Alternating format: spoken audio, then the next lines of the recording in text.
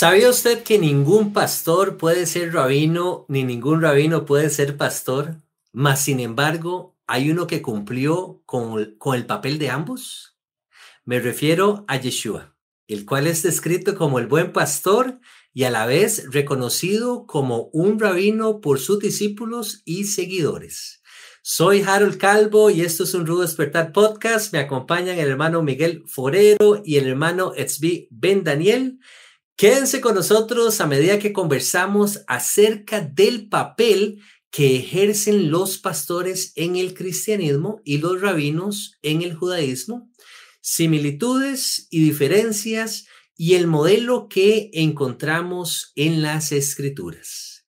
Al mismo tiempo, les invitamos a suscribirse a nuestro canal y a compartir sus comentarios. Bienvenido, hermano Etzbi y hermano Miguel. Shalom, shalom. ¿Qué tal? ¿Cómo está Harold, Miguel y a todos los que nos están escuchando? Un abrazo grande. Y bueno, a mí me parece que de manera más abarcativa también el programa, sí, tratando de los líderes religiosos, ¿sí? ¿Qué significa ser un líder religioso? Si este papel es necesario, etcétera, ¿sí? Porque hay muchísimas religiones en el mundo y todas ellas tienen líderes religiosos, ¿sí? Y lo cual me lleva a pensar, estaba digiriendo algunas cosas antes del programa, los líderes religiosos y la religión como tal, sabemos que también se convirtió en un arma, ¿sí?, política a través de la historia. Hubo muchísimos siglos, pero yo me imagino desde la antigüedad remota también, que el Estado y la religión estuvieron, ¿sí?, codo a codo, como se dice, y por eso sí es un gran avance, en mi opinión, a pesar de que muchos estén en contra de esto, acerca de lo que hay en Estados Unidos, y no me quiero meter mucho en política, pero de la división entre el Estado y la iglesia, ¿sí? Esto no es algo que sea en contra de la religión, sino a favor, ¿sí?, de que la gente no sea esclavizada a través de tal, ¿sí? Eh, lo cual sucedió, ¿sí?, desde tiempos antiguos, como les decía. Eh, lo que sucede con el papel de la religión y los líderes como tales es que es muy difícil discutir, ¿sí?, contra alguien que diga que tiene esa potestad y soberanía dada por Dios mismo, ¿sí? Por eso es tan único el surgimiento del liderazgo religioso dentro del pueblo de Israel con lo que es la manifestación divina, lo que sucede en el monte Sinaí, ¿sí? En donde Moshe es asignado este papel y la gente le pide a él que él sea ese mediador con Dios, ¿sí? Y a partir de eso se establece este liderazgo dentro de lo que es el Israel antiguo, ¿sí?, que va a existir una estructura, ¿sí? No es que no la hay.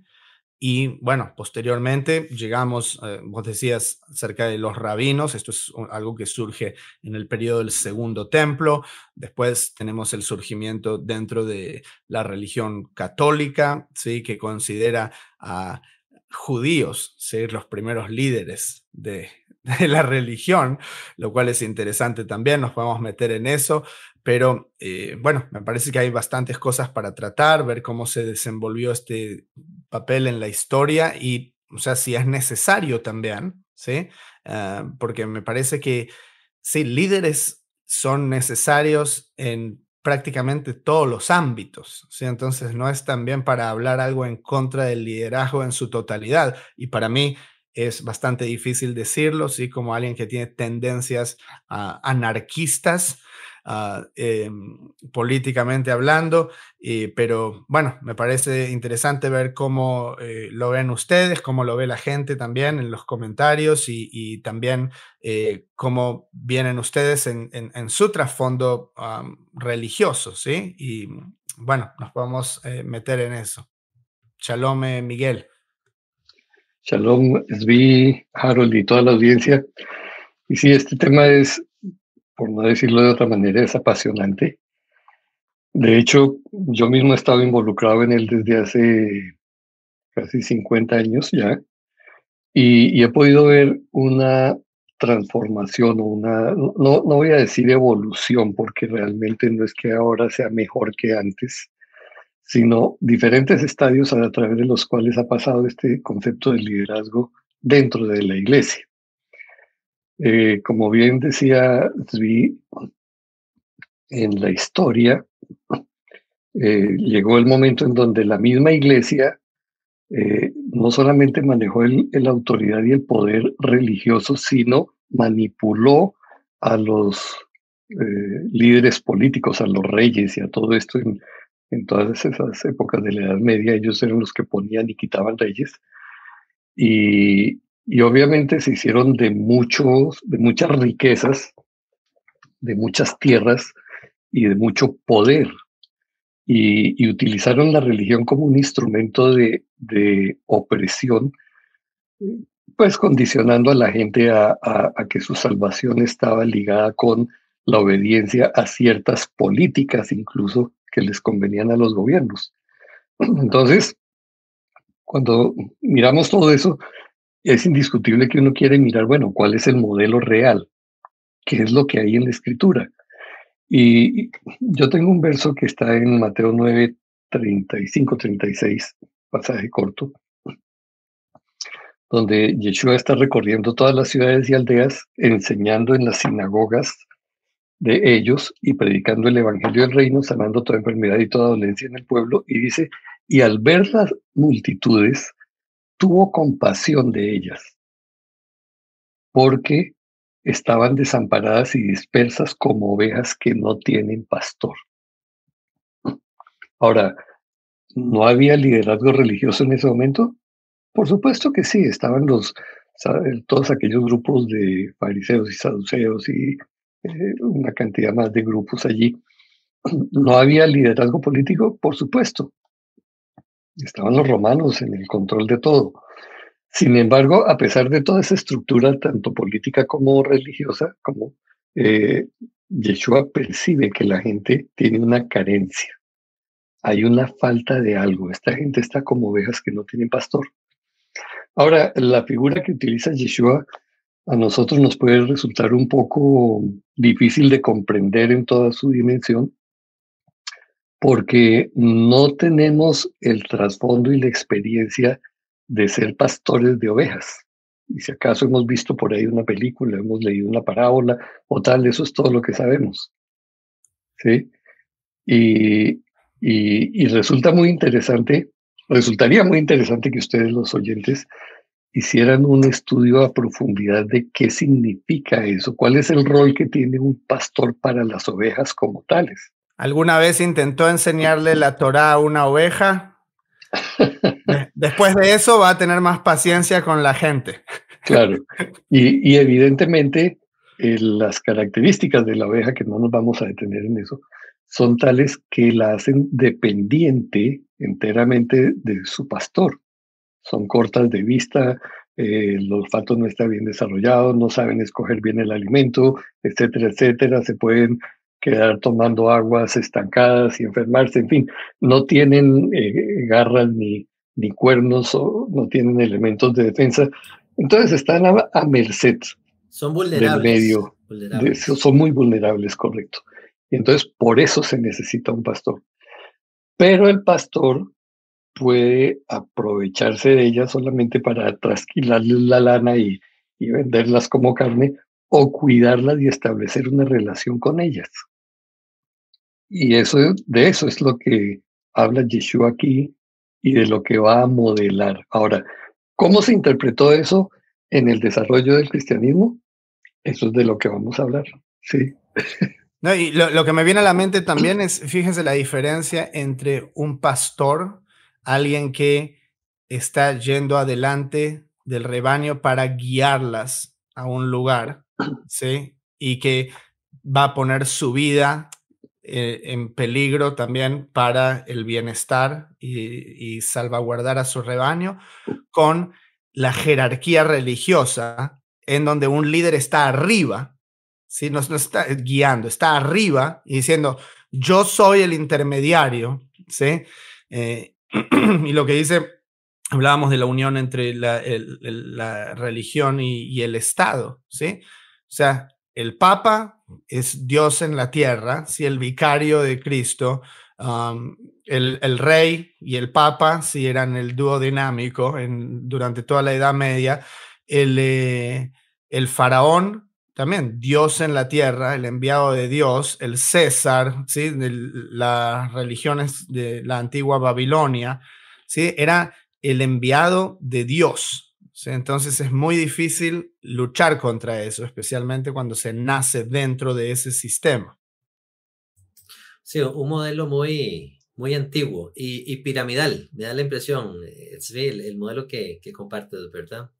A mí lo que me llama la atención de esta figura de los pastores y rabinos, que en esencia deberían de ser una figura de liderazgo que, como tú bien decías, va a la cabeza, incluso protegiendo al rebaño, ¿verdad? Y me llama más aún la atención que en tiempos modernos, lo que estamos viviendo en el contexto cristiano, en vez de el contexto donde venimos hermano Miguel y mi persona, no es algo nuevo, ya que desde tiempos antiguos, hablando del antiguo Israel, vemos palabras muy fuertes hacia los pastores. Y quería referirme a este pasaje, famoso pasaje en Ezequiel, donde se da una profecía contra los pastores de Israel. Ahora, entiéndase que la figura de pastores de Israel es la figura que utiliza el profeta en esta ocasión, refiriéndose al liderazgo, obviamente, refiriéndose al sacerdocio, ¿sí? Entonces, se la leo rápidamente, dice, justo desde el puro principio, Ezequiel 34:1 dice, vino a mí palabra de Jehová diciendo, hijo de hombre, profetiza contra los pastores de Israel. Y dice de la siguiente manera, hay de los pastores de Israel que se apacientan a sí mismos, no apacientan los pastores a los rebaños. Coméis la grosura, os vestís de lana, la engordada degolláis, mas no apacentáis a las ovejas. Y ahí sigue dando una serie de detalles de cómo los pastores, en lugar de volverse protectores, en lugar de volverse esa figura que va teniendo cuidado de las ovejitas y todo esto que decía el hermano Miguel, más bien se vuelven abusadores de las mismas ovejas. Entonces, por esta razón decía yo que es increíble cómo el ciclo nuevamente se vuelve a repetir. Y no quiero generalizar tampoco, no quiero decir que todas las figuras pastorales en el cristianismo son iguales, abusadores. Estoy hablando tal vez de estos grupos que todos conocemos, que incluso han sido expuestos a través de medios, de ciertos pastores, ciertas denominaciones que han cruzado la línea definitivamente abusando de las ovejas y para engordarse ellos, para enriquecerse, para hacer crecer incluso un imperio, para construir su reino aquí en la tierra, diciendo que es el reino de Jehová y diciendo que son ellos mismos siervos de Jehová, ¿sí?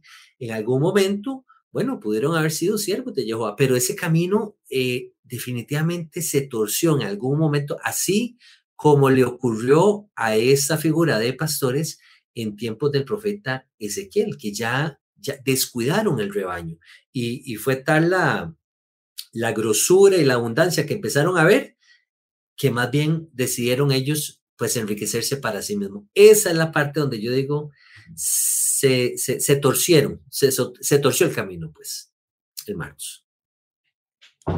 Perfecto. Bueno, a mí me gustaría tal vez ahora ahondar dentro de lo que es la historia bíblica, de dónde viene este liderazgo religioso, ¿sí? Antes del cristianismo, antes del rol pastoral e incluso antes de los rabinos, ¿sí? Porque los rabinos no existieron, no fueron instituidos en el tiempo de Moisés, ¿sí? La palabra rabinos como líderes religiosos no es algo que aparece en la Torá y ni siquiera aparece en el Tanaj, ¿sí? En lo que son los libros del Antiguo Testamento. Es un rol que surgió como necesidad, más bien, especialmente después de la destrucción del templo, a pesar de que ya existía durante el periodo del Segundo Templo, habiendo tenido el liderazgo religioso en el templo de Jerusalén, habiendo sido corrompido. Esto también tuvo un papel bastante grande. Los sacerdotes estaban siendo comprados, ¿sí? Por Roma, tenían todo tipo de arreglos, casamientos arreglados, ¿sí? Con princesas romanas y líderes de la dinastía Asmonea. Todo eso es un tema en sí. Y es algo que se desarrolla en Israel, ¿sí? Pero al comienzo habíamos mencionado a Moisés al principio como líder religioso. El liderazgo religioso existe también desde antes de Moisés. Se puede considerar a Abraham como un líder religioso. Él tenía más de 300 personas que vivían con él, ¿sí? Entre todos los criados, sirvientas, familia, etcétera. Y él escuchó de Dios, ¿sí? De alguna manera se conectó con la divinidad. Al día siguiente todos en la casa se tienen que circuncidar, todos los varones.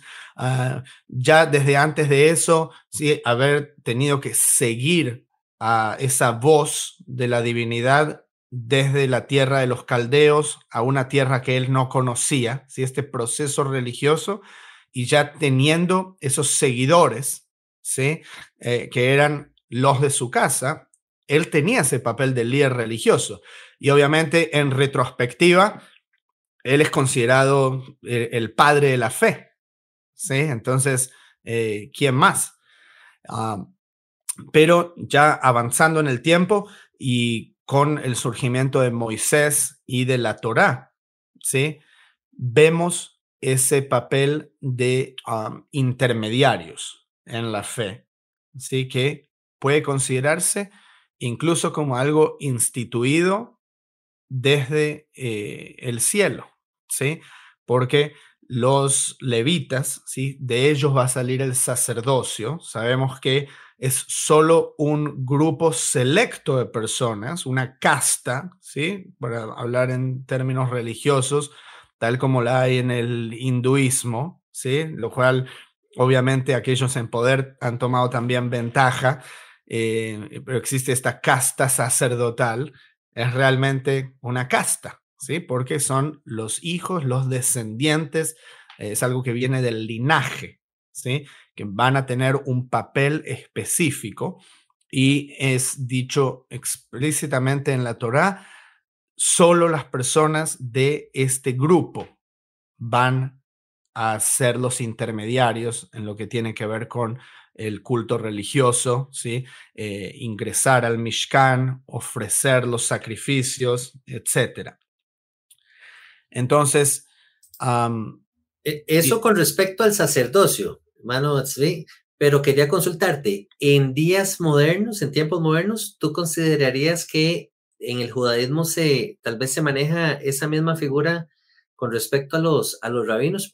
Me llama la atención que lo digas, porque esa figura se maneja en el cristianismo, ¿verdad? Que el pastor o el líder religioso viene siendo como esa figura que está entre Dios y los hombres, ¿verdad? Entonces, lo que dijo el pastor Claro, pero hoy no existe lo que mencionaba acerca del linaje, de que vaya de un padre a su hijo. ¿Sí? Por supuesto, pero la pregunta era con respecto a los rabinos. En el caso de los rabinos no es de esa misma manera que No. se maneja el judaísmo. Cualquier persona puede ser rabino, ¿sí? O sea, es bastante probable, especialmente en la historia de la Edad Media del judaísmo, que si una persona es un rabino importante, ¿sí? Va a educar a sus hijos de una manera muchísimo más ortodoxa, y las posibilidades de que su hijo se vuelva rabino, ¿sí?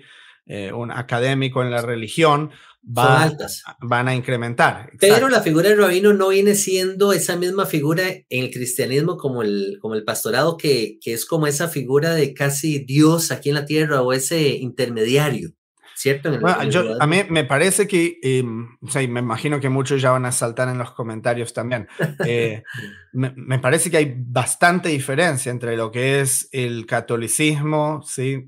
Y el protestantismo.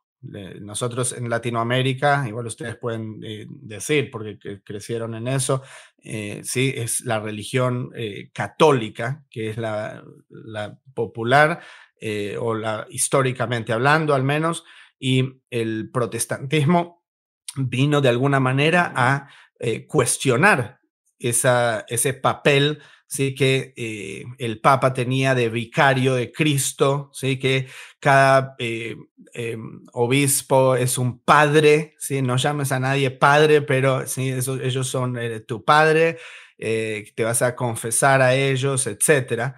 O sea, existe el líder papel religioso, y podemos discutir acerca de si tiene su importancia también, que a mí me parece que sí la tiene, incluso en su contexto adecuado, pero el pastor de una iglesia cristiana moderna o protestante me parece que ya está bastante desapegado de lo que era esa jerarquía papal, ¿sí? de Roma. No sé, me pueden decir ustedes que cómo lo ven. Hasta cierto punto, sí, pero lamentablemente no es la característica de la mayoría. Porque precisamente cuando hablabas de ese modelo de casi intermediario o de intermediarios que eran los sacerdotes, precisamente lo que viene a hacer Yeshua es establecer un modelo nuevo de liderazgo. Entonces, por eso él, cuando plantea los líderes de las naciones se enseñorean de ellas, y etcétera, etcétera, dice, pero entre vosotros no será así, sino el que quiera ser el líder, el que quiera ser el más grande, será el servidor. Sin embargo, y el modelo de Yeshua, él modela de esa manera. Él modela dando, sirviendo. Él, en ningún momento usted lo encuentra diciéndole a los discípulos, bueno, ya le dimos de comer a esta gente, ahora pasen y recojan una ofrenda, ¿sí? Ya hemos hecho una cantidad de sanidades, de leprosos y de todo esto. Ahora, bueno, ustedes saben, nosotros necesitamos sostener este ministerio, por favor, van a pasar mis discípulos recibiendo dinero.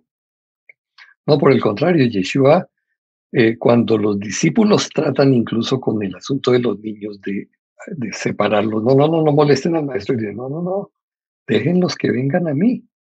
Yeshua trata de borrar ese sistema piramidal del que hablaste, Harold, y que hoy en día vuelve y se reestructura. Pareciera que en el ADN del hombre está el querer establecer ese sistema. Y es más, a la gente le fascina que haya alguien arriba, alguien arriba de ellos para que tome las decisiones, para que los dirija, para que les diga qué hacer. Y la responsabilidad de uno en esa posición es no, como decimos nosotros en Colombia, no comerse el cuento, ¿sí? No dejarse encaramar allá en esa posición, y porque la gente lo considere así, entonces yo voy a aprovecharme de eso para obtener mis beneficios y lograr mis propósitos. Es difícil cuando la gente quiere ponerlo a uno en una posición de esas, decirle, no, mire, yo estoy aquí para servirles a ustedes, yo no estoy para no para que me sirvan dejar de guiarles, porque sí se trata de guiar, Uh-huh. pero se guía con el ejemplo, con el modelo, ¿sí? Con la modelación. Entonces me parece que lamentablemente dado que tenemos esa naturaleza proclive a que alguien nos dirija, y son muy pocos los que quieren estar dirigiendo, entonces, pues los que tienen esa facultad se aprovechan de los otros. Ahora, la estructura dentro de lo que plantea Yeshua, y aún cuando yo miro de las cosas que me sorprendió oyendo a la Torá y estudiando todo en detalle el Antiguo Testamento, era el rol tan significativo que los padres de familia tenían que jugar, ¿sí? Aún en el liderazgo espiritual de sus familias. No eran las mujeres como es ahora, que impulsan a los maridos a que tenemos que ir a la iglesia y tenemos que ir al culto, y ellos van yendo arrastrando los pies porque, ay, toca, si no, ¿quién aguanta la cantaleta de la señora? Ella es la que dirige a los niños, etcétera, etcétera. No, ese era un rol del varón, sigue siendo un rol del varón. Cierto, completamente de acuerdo. Hermanos, vamos a hacer una breve pausa. Permanezca con nosotros y ya estamos de vuelta. Shalom, estudiosos de la Torá. Si ustedes han disfrutado de los programas de Un Rudo Despertar, es vital para nosotros que consideren unirse al nuevo club de patrocinadores, donde su ayuda financiera nos permitirá continuar con la traducción y postproducción de las enseñanzas que el ministerio les trae. Apóyennos. Toda la misión que el ministerio lleva a cabo no sería posible sin el apoyo financiero de nuestros patrocinadores. Ustedes son parte esencial de nuestro equipo. Gracias a nuestros patrocinadores, las vidas de miles de personas que no tienen los recursos han sido bendecidas alrededor del mundo. Pero para mantener estos programas al aire, es necesario que más personas apoyen esta iniciativa. En agradecimiento a aquellos que ya nos están apoyando, hemos formado el Club de Patrocinadores Un Rudo Despertar. Nuestros miembros disfrutan de enseñanzas inéditas, promociones y descuentos especiales exclusivos, los cuales ustedes también podrán disfrutar al suscribirse. Sea parte hoy mismo del Club de Patrocinadores siguiendo las instrucciones abajo de este video. Muchas gracias por su apoyo. Bienvenidos de vuelta a su programa de Un Rudo Despertar Podcast. El día de hoy estamos tratando el tema de el papel o el rol de los líderes religiosos, tanto en las comunidades cristianas como en las comunidades judías, y veníamos pues conversando de cuáles fueron las palabras de Yeshua, qué fue lo que él modeló en torno al oficio de los pastores y cómo es que se maneja también este sistema incluso dentro del judaísmo. Y el hermano Miguel venía mencionando algo muy, muy interesante, que yo creo que nuevamente, lamentablemente, la enseñanza de Yeshua quedó como en la parte escrita solamente, ¿sí? Porque ya en la parte de la práctica volvimos otra vez a caer en esas prácticas donde los líderes religiosos más bien toman ventaja de las ovejas y se enriquecen para sí mismos, se empiezan a engordarse, empiezan a dejarse servir y no prestarse para el servicio, que era el modelo que Yeshua venía a establecer. Nuevamente, no estoy generalizando porque conozco bastantes pastores dentro del círculo cristiano que son hombres de Dios, que están para el servicio y más bien están ahí para mirando por las ovejas, pero no podemos obviar en muchos casos que más bien se han vuelto casos famosos donde los pastores se enriquecieron y tienen megas iglesias, etcétera, que no es necesariamente el caso, hermano, que veo en el judaísmo. Me parece que en el judaísmo, pues habrá un poco de todo también, pero me parece que la función o el rol del rabino es un poquito más controlada en ese aspecto. Y tú mencionabas algo interesante, la línea de rabinos que trae la comunidad judía, pues viene por cientos, y no, por no decir miles de años atrás. En el cristianismo, y tal vez sea un tema que tal vez podamos desarrollar, me hubiera gustado que tal vez el hermano Miguel se refiriera un poquito más a esto también, es cómo es que los pastores llegan a ser pastores en sí, ¿verdad? Porque tal vez lo que escuchábamos, o yo lo que escuché de parte mía fue, muchas veces el Señor me llamó al ministerio, ¿verdad? Pero muchas de estas personas que fueron llamadas, pues se dejaron desviar dicen en el judaísmo, por la mala inclinación. Nosotros diríamos que por el enemigo, ¿verdad? Y entonces más bien tomaron el camino, no de la derecha, el camino de la izquierda, terminaron enriqueciéndose y abusando de las ovejas, todo porque dijeron que era un llamado de parte del Señor. Pero cualquiera puede decir eso, ¿cierto? O sea, cualquiera puede decir, es que el Señor me llamó, ve una oportunidad aquí, va al seminario, estudia para ser pastor, pone su iglesia y empieza a cobrar diezmos y enriquecerse de este oficio. ¿Le tocó a usted, hermano Miguel, ver casos como estos que le menciono? Bueno, de hecho sí tuve la oportunidad de, cuando trabajé en toda Latinoamérica, en una función de supervisión, de ver muchos casos parecidos a eso.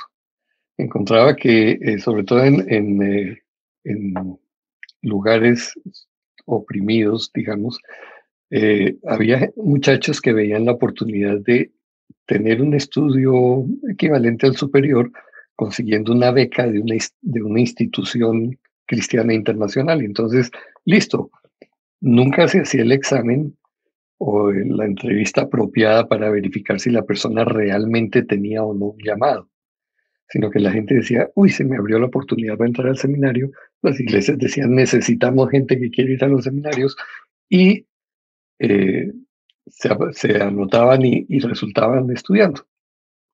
¿Cuál fue el resultado de eso? Que conforme los muchachos fueron graduándose de los seminarios, sus demandas eran, bueno, ¿cuánto me van a pagar?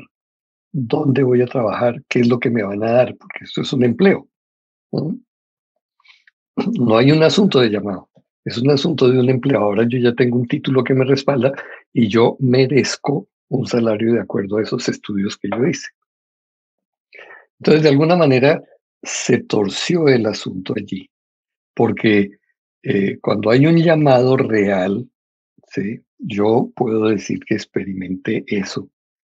Yo abandoné de una manera voluntaria ofertas de trabajo excelentes que tuve en el momento de ese llamado, y decidí entrar al ministerio a servir al Señor por la fe. A mí no me ofrecieron salario, no me ofrecieron nada.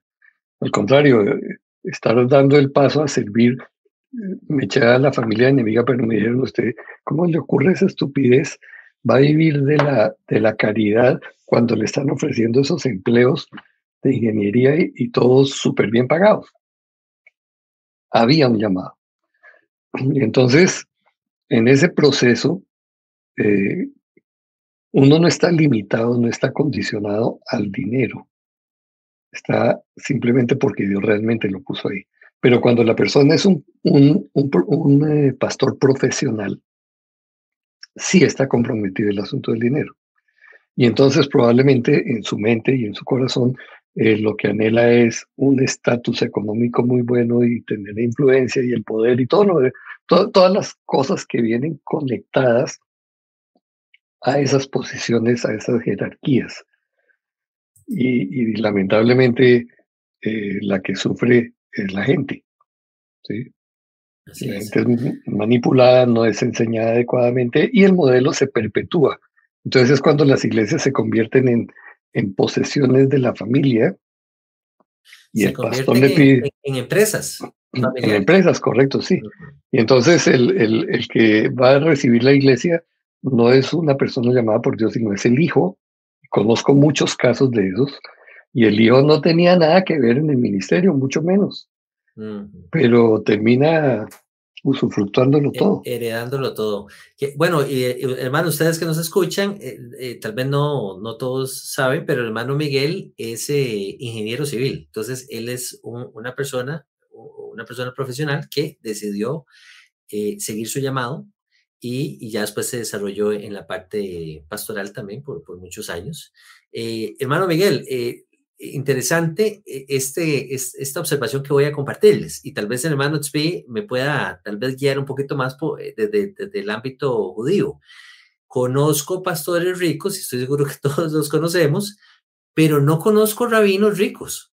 Es interesante porque el modelo de los rabinos más bien es parecido a ese modelo que usted nos mencionaba antes, hermano Miguel, de cómo se dedican al estudio de la Torá y conozco rabinos, incluso en Israel, que más bien vivían como bajo un perfil muy, muy bajo, incluso en escasez y dedicados al estudio, la guianza, la orientación religiosa, por así decirlo, transmitiendo el conocimiento de la Torá a la congregación, a los fieles, llevando a cabo todo lo que son tal vez lo que son las ceremonias, los rituales, oficiando las bodas, funerales, qué sé yo, el tema del Brit Milá, la circuncisión, servicios religiosos de lo que es el Shabbat, festividades, etcétera, pero no bajo el mismo concepto cristiano de pastores que fueron, ¿verdad?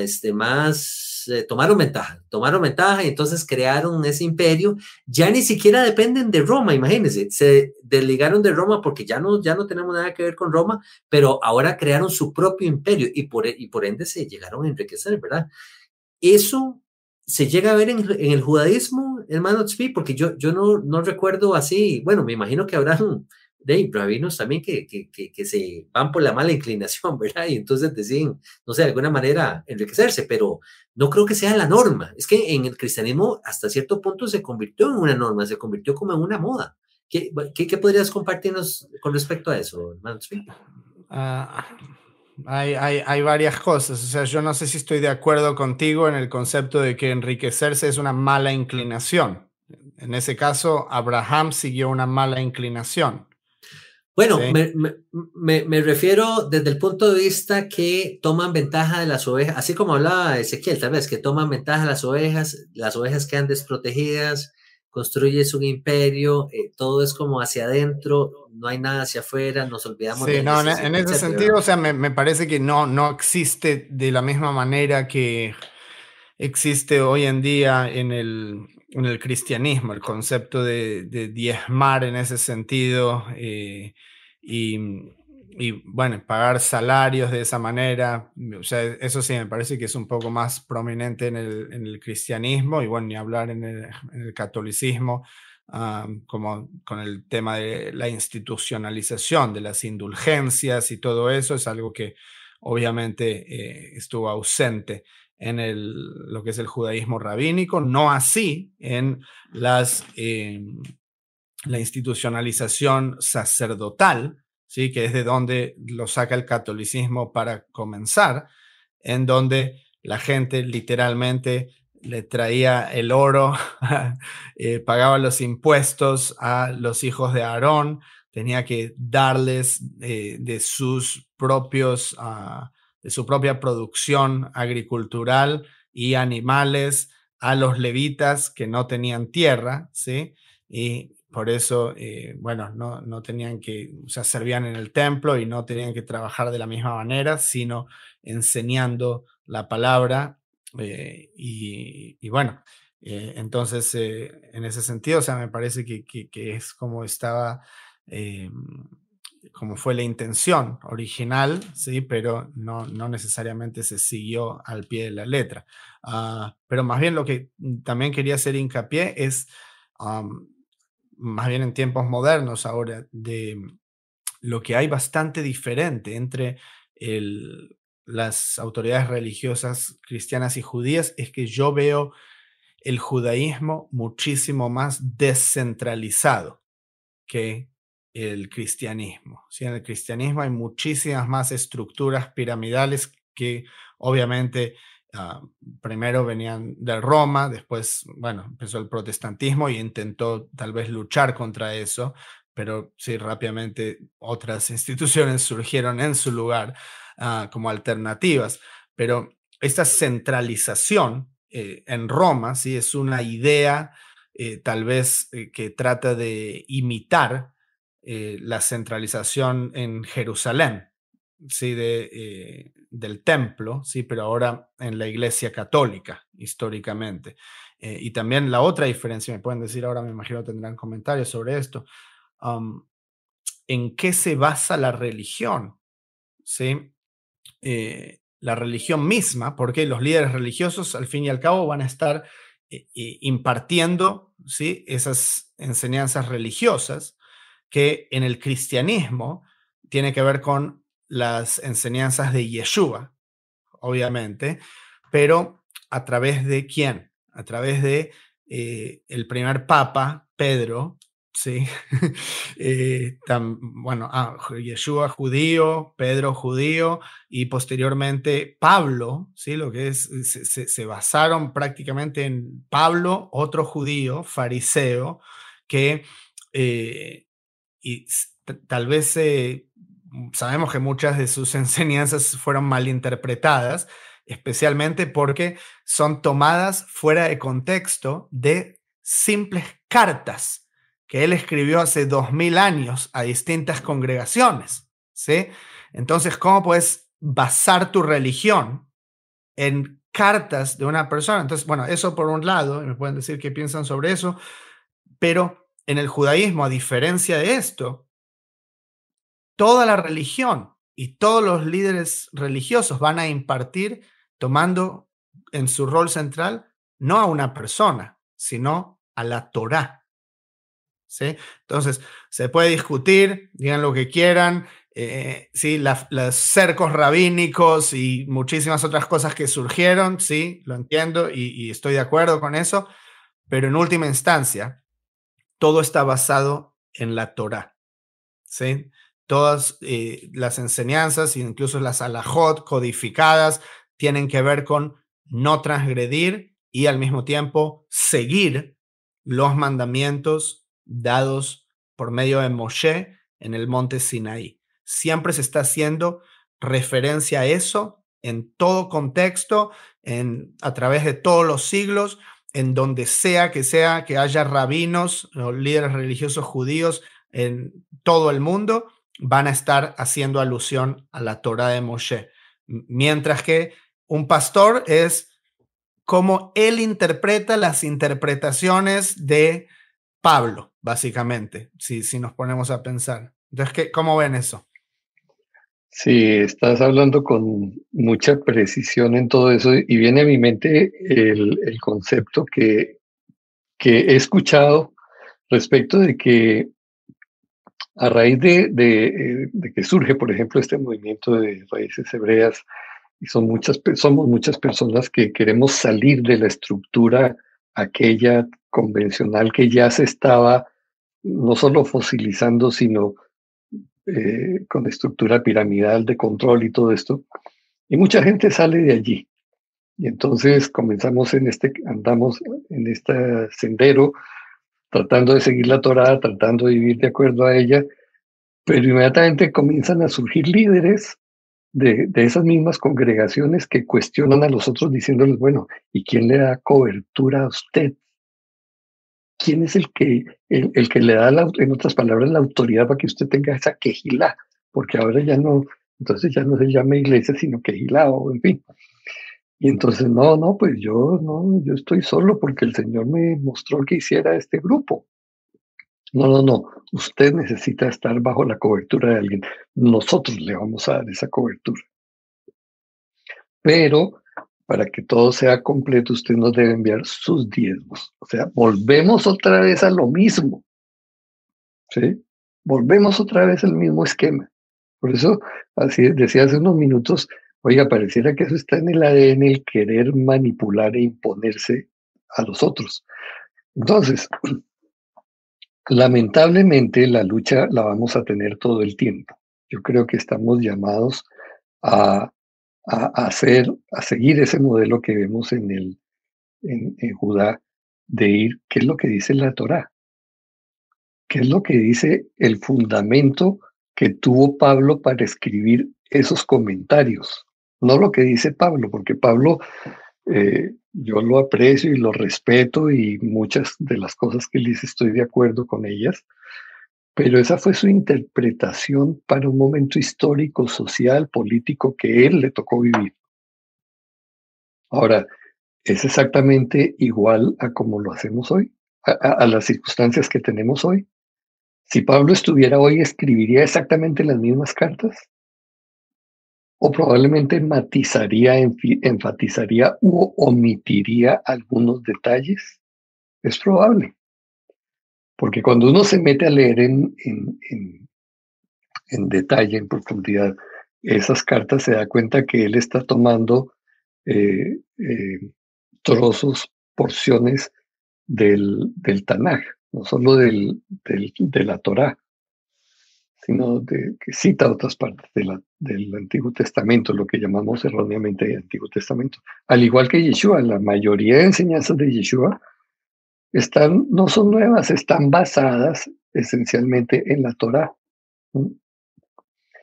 Entonces, necesitamos estar atentos, tener las antenas bien paradas, decíamos de alguna manera coloquial, para no ser víctimas otra vez de lo mismo.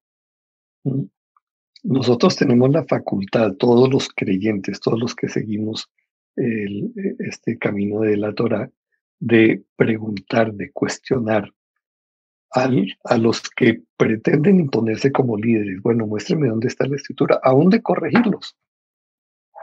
¿Sí? Yo me he encontrado siendo corregido por personas que están conmigo porque yo les he dicho, mire, yo al no haber nacido dentro de un contexto hebreo, judío, pues hay muchas cosas que yo desconozco y estoy aprendiendo todavía. Yo estoy explorando igual que ustedes. Quizás voy 2 pasitos adelante, quizás. Sí, quizás. Pero yo necesito aprender. Si ustedes descubrieron algo, compártanmelo, yo quiero aprender. Porque vamos todos juntos. Se trata de un diseño totalmente diferente a lo que es la estructura de la iglesia convencional. No es que yo soy el mediador.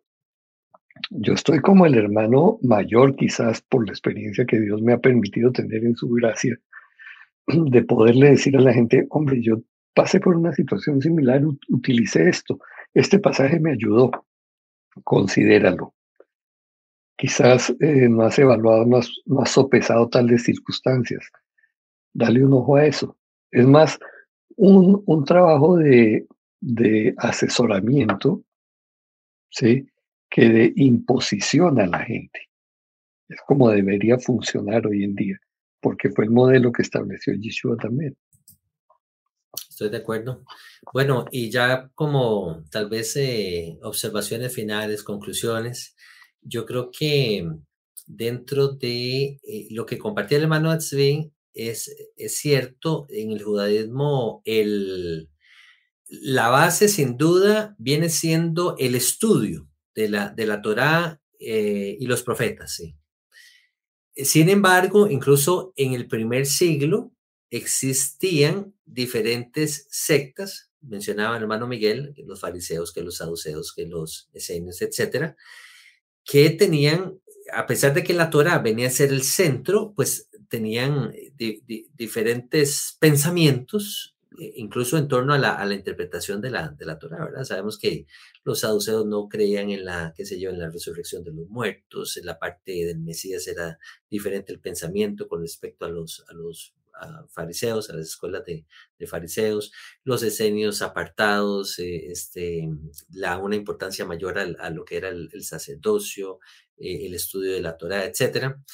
En el cristianismo ocurre lo mismo con 40,000 denominaciones que tenemos, ¿verdad? Con respecto a los evangelios y a las palabras, a las cartas de Pablo.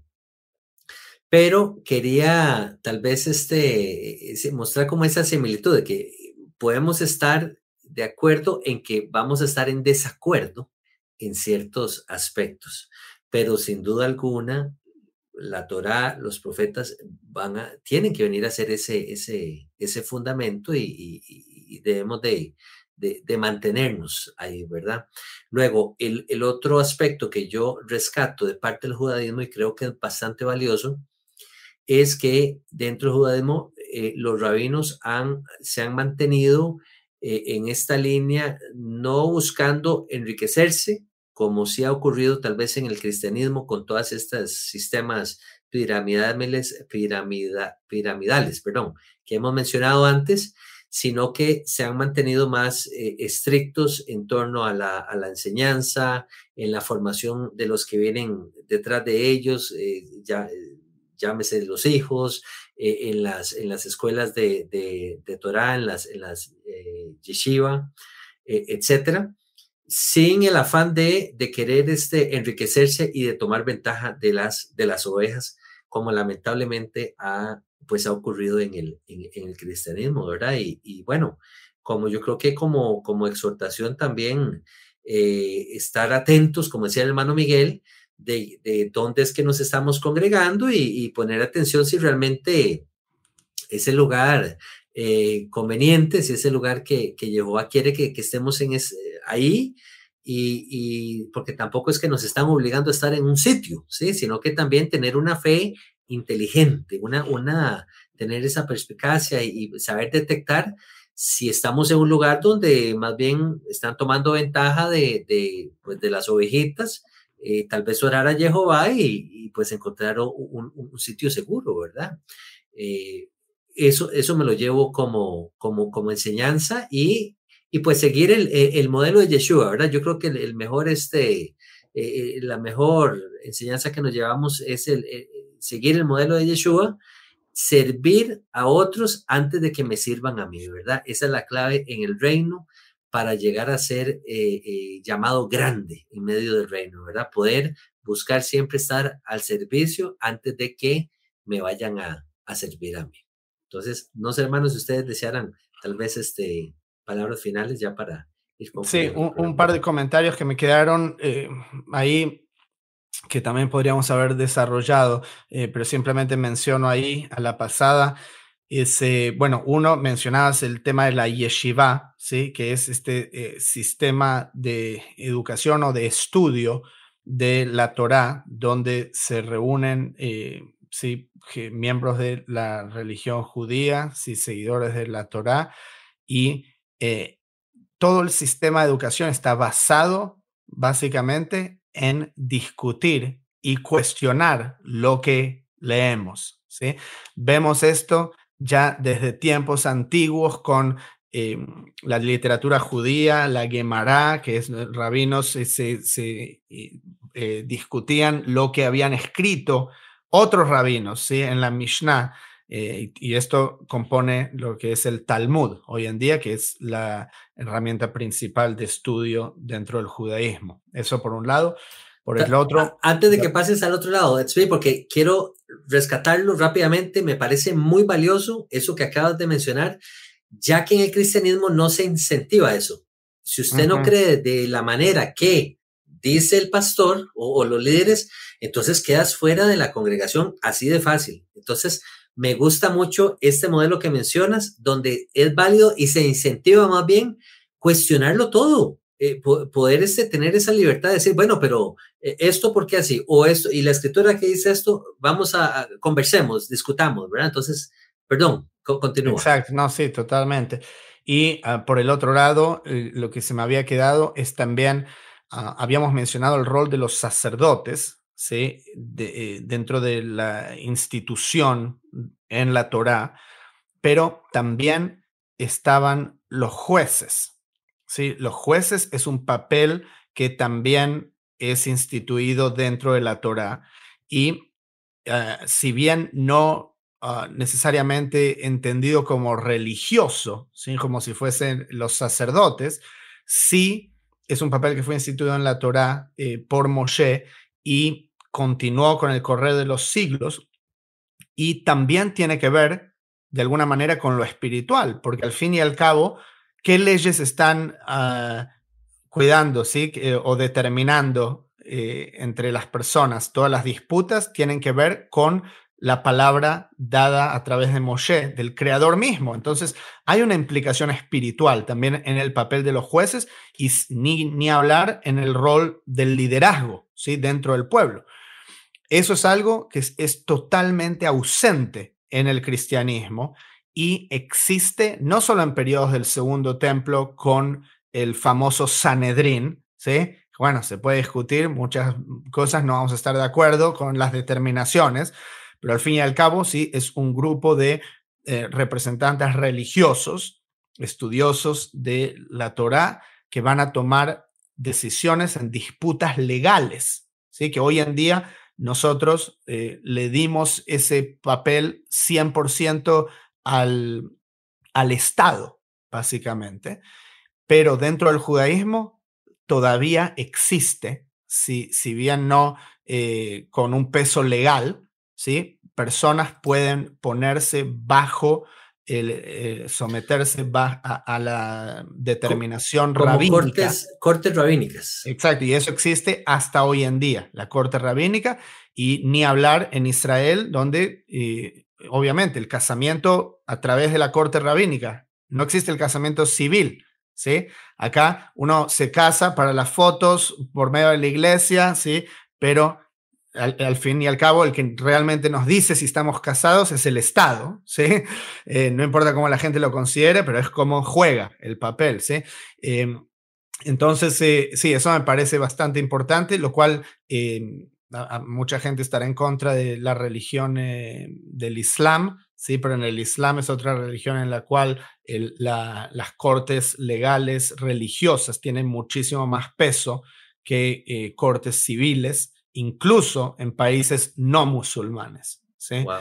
Entonces eso es algo en común más bien entre el Islam y el judaísmo. Y que me parece también que hace falta en el cristianismo, o sea, lo considero bastante valioso ese aspecto, sí, porque en el cristianismo, nuevamente, el que llega a ser juez y el que da la última palabra, de ahí es el pastor general de la iglesia, o sea, hasta donde yo recuerdo, ¿verdad? Esa es como la última autoridad y ahí no hay ¿verdad? No hay un consenso con una asamblea, con una junta directiva. No, lo que diga el pastor, y lamentablemente eso es lo que viene siendo. Sí, depende de la denominación, porque hay denominaciones que están organizadas de manera que tienen un grupo de ancianos, que ellos son los que contratan al pastor y al contrario. Como una junta. Entonces sucede, sí, como una junta, y allí hay situaciones en las que el pobre pastor, sí, es simplemente un empleado y él quisiera introducir algunos cambios relevantes y no lo dejan porque